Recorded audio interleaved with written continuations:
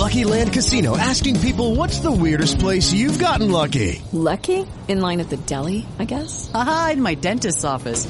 More than once, actually. Do I have to say? Yes, you do. In the car before my kids' PTA meeting. Really? Yes. Excuse me, what's the weirdest place you've gotten lucky? I never win and tell. Well, there you have it. You can get lucky anywhere, playing at LuckyLandSlots.com. Play for free right now. Are you feeling lucky? No purchase necessary. Void where prohibited by law. 18 plus. Terms and conditions apply. See website for details.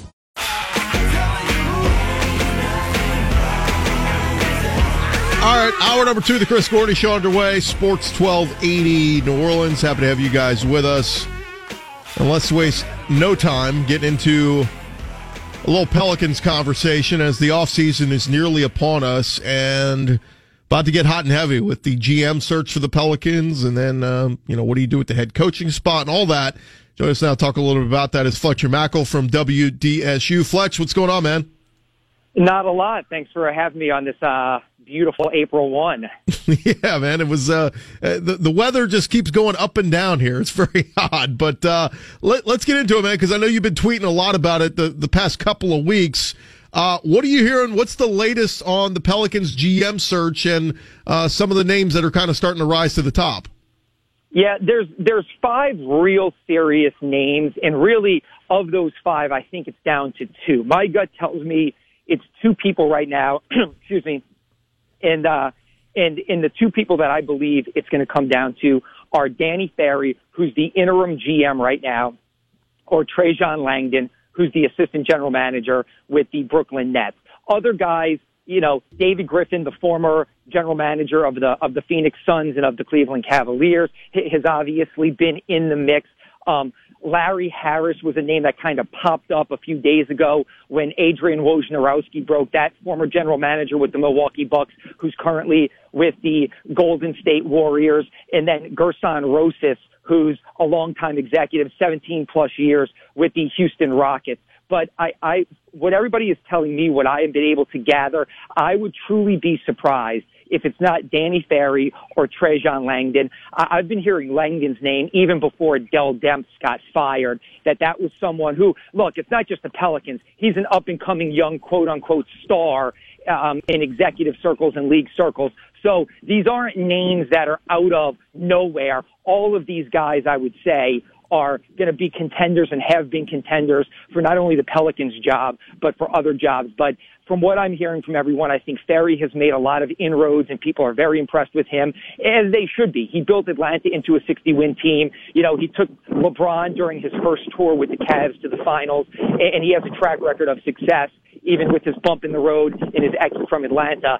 And then obviously Langdon, because of, so many boxes that he would check, with what Brooklyn has done. He just became the G League Executive of the Year, former player, international ties. He was a scout.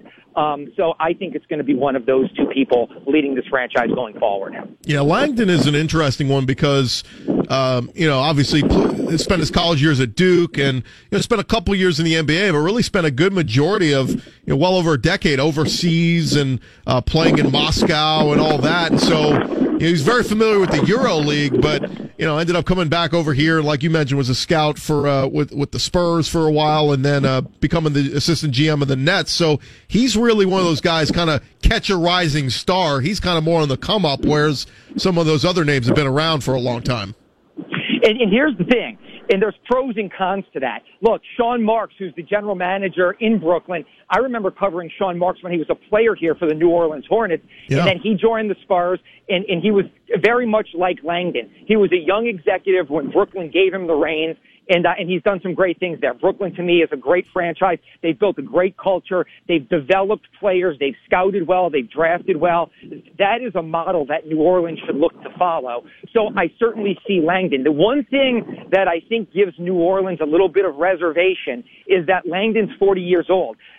Whoever it is, if it's Langdon, he's going to have to make the biggest decision maybe in franchise history and alter the franchise for the next 5 to 7 years, and that is trading Anthony Davis this summer. And they can't 3 years from now have Trajan Langdon saying, I learned a lot from that Davis deal. They need somebody to nail the Davis deal, or they are in lethargy for a long time. And I think that's why someone like Ferry is obviously under strong consideration because he has built teams, he has made big deals before, and they've been there, done that factor. So, again, I see a lot of pros and cons for both of these guys, and I even talked to a source that's at the league, and this person told me that Silver is on board with all of the candidates, that the Pelicans are working very closely with Adam Silver in the league on this because they want basketball to work here. They want to get it right. They want a sustained winner.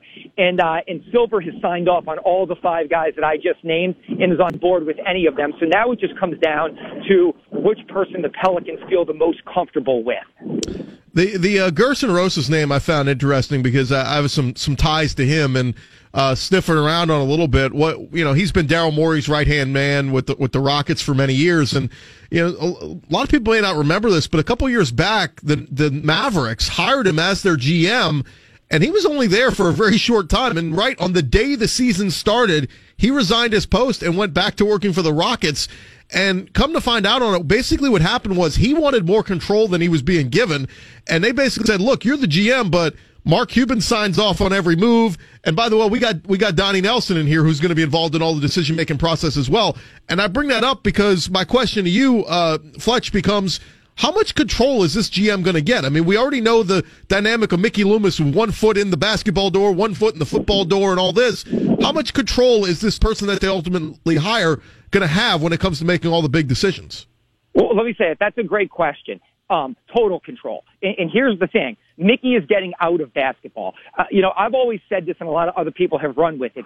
Mickey has to be looked at it from the basketball perspective of the minority owner. Gail Benson is the owner. But look, her top lieutenants are Dennis Lauscher on the business side and Mickey Loomis on the sports side. When Tom Benson and Gail bought this franchise back in 2012, they put Mickey in charge because they trusted Mickey, because he's a proven NFL executive. But Mickey is stepping aside from basketball in every way, shape, and form. He really hasn't been a micromanager overseeing the franchise. A lot of that is overblown in the national media of how does he do both? Well, he doesn't do both. He basically acts as the de facto owner for the Pelicans. But that is going to change. So, look, I've done a lot of research on all these guys, and I certainly understand what happened with Gerson Rosas, that Cuban and Donnie Nelson wanted some fresh eyes, some fresh perspective. But basically, he probably went to a lesser role than he had in Houston, working with Daryl Morey as his number 2. He probably went to Dallas and was the number 3, like you just said, behind Cuban and Donnie Nelson. So I understand why he left. If it is Gerson Rosas, this person is going to report only to Gail Benson. And so this is the person who is going to shape everything in the organization. So I think that is a positive aspect for this job, that if it is Gerson Rosas, and I certainly think he is firmly in the mix without question. My opinion is it's Ferry or Langdon, but I think Gerson Rosas is right there as well, and it could certainly be him. This will be his job to hire and or keep Alvin Gentry as the coach, to make the Davis trade. They are going to rubber stamp. They want somebody to take over the basketball operations and to make it theirs. So this is not going to be any more of, is Mickey who I report to? Do I talk to Gail? How does the power structure work? This is the general manager reporting directly to Gail Benson. Talking with Fletcher Mackel, WDSU. I guess if it were Gerson Rosas, one name to watch as far as a head coach candidate would be Chris Finch, the assistant for the Pelicans, because he's a guy who interviewed for a couple of jobs last year and big into the analytics like Gerson Rosas and the Rockets are, and we've seen that from his high-powered up-tempo offenses that he's had, and certainly what he brought to New Orleans last year with the high-powered up-tempo offense. But you mentioned Danny Ferry, and look, Fletch, I'm more of the mindset of if you're going to do this and hit the reset button, clean house. I mean, new GM, new coach, new everything. If it is Danny Ferry and they keep him, who's been in-house, how likely is it that they end up keeping Alvin Gentry and giving him another chance? It's funny you say that. I don't think very likely. I think that actually hurts Alvin more than anything, because for those of us that cover the team, I don't think there's a whole lot of mutual respect, I'll say, and I don't know if that's too harsh, between Danny Ferry and Alvin Gentry. A lot of people have told me that Danny Ferry was pushing hard to replace Alvin Gentry last year when they were struggling to find their footing and work things out with Boogie and AD. And then one source even told me that at the All-Star break, if you remember, the Pelicans, once they lost Cousins on January 29th, they lost 6 straight games, and they kind of limped into the All-Star break. there was a conversation that should we replace Alvin and have somebody maybe like push us towards the finish line and figure this thing out. It may even have been a promotion of Chris Finch, but I think Danny being promoted in-house is detrimental to Alvin, because I have heard behind the scenes that Danny is not one of the people who thinks Alvin is the coach to lead this team to sustained success. But again, we'll see. The one thing I'll say about Alvin Gentry, I like him a lot. He's a great man. He's fun to be around. He has been a true professional under a very, very difficult situation with this whole Anthony Davis fiasco. He has made inroads with Gail Benson, and I know they like him. But the one thing the ownership and the upper management of the Pelicans and the Saints who'll be making the hire have said is that the general manager is going to have the final say, that they are not going to force Alvin Gentry or a head coach or anything on the general manager. So we'll see who the general manager is and how it shakes out. But just because Ferry's been in-house, do not assume that Alvin Gentry is safe. If anything, I think that's probably the worst-case scenario for Alvin Gentry and his staff. Yeah, I just couldn't imagine him saying, hey, you get full control, but here's your head coach. It just seems like a weird move. Last thing for you, Fletch. I know the guys over at the Bird Rights did a good job of examining a lot of different names when it comes to, head coaching candidates. The name Becky Hammon keeps popping up in NBA circles, and certainly she's, a female who's been around a while in the NBA, but obviously it's going to happen eventually. There's going to be a female head coach in the NBA. How much steam is her name picking up? A ton. And look, I make no secret of the fact that you're asking me my opinion. My opinion is she should be the head coach. No ifs, ands, or buts about it. Look, Trajan Langdon, if you start trying to decipher the Rosetta Stone and connect the dots, she played for CSKA Moscow's women's team when he was playing for CSKA Moscow on the men's side. Wow. They both have ties to the Spurs.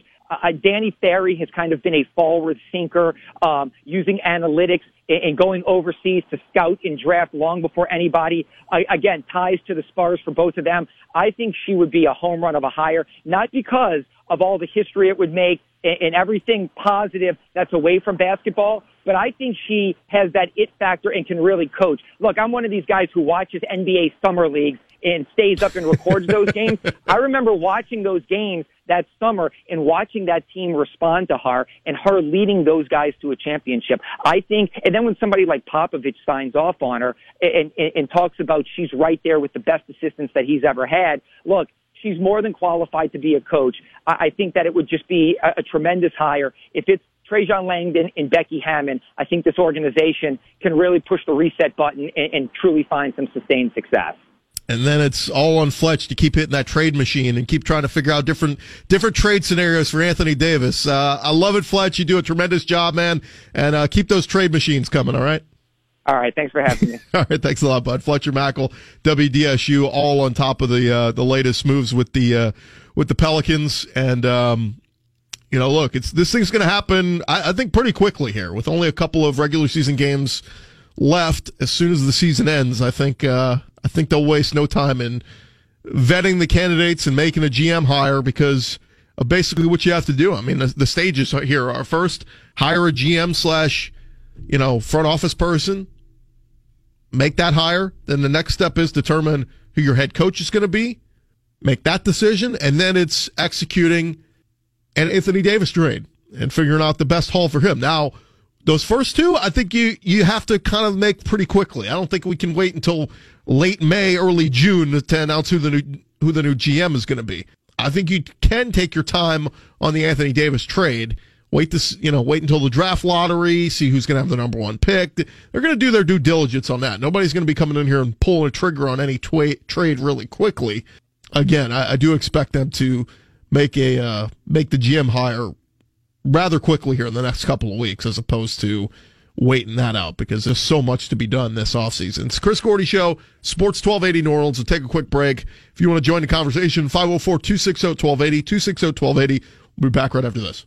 Lucky Land Casino, asking people, what's the weirdest place you've gotten lucky? Lucky? In line at the deli, I guess? Aha, in my dentist's office.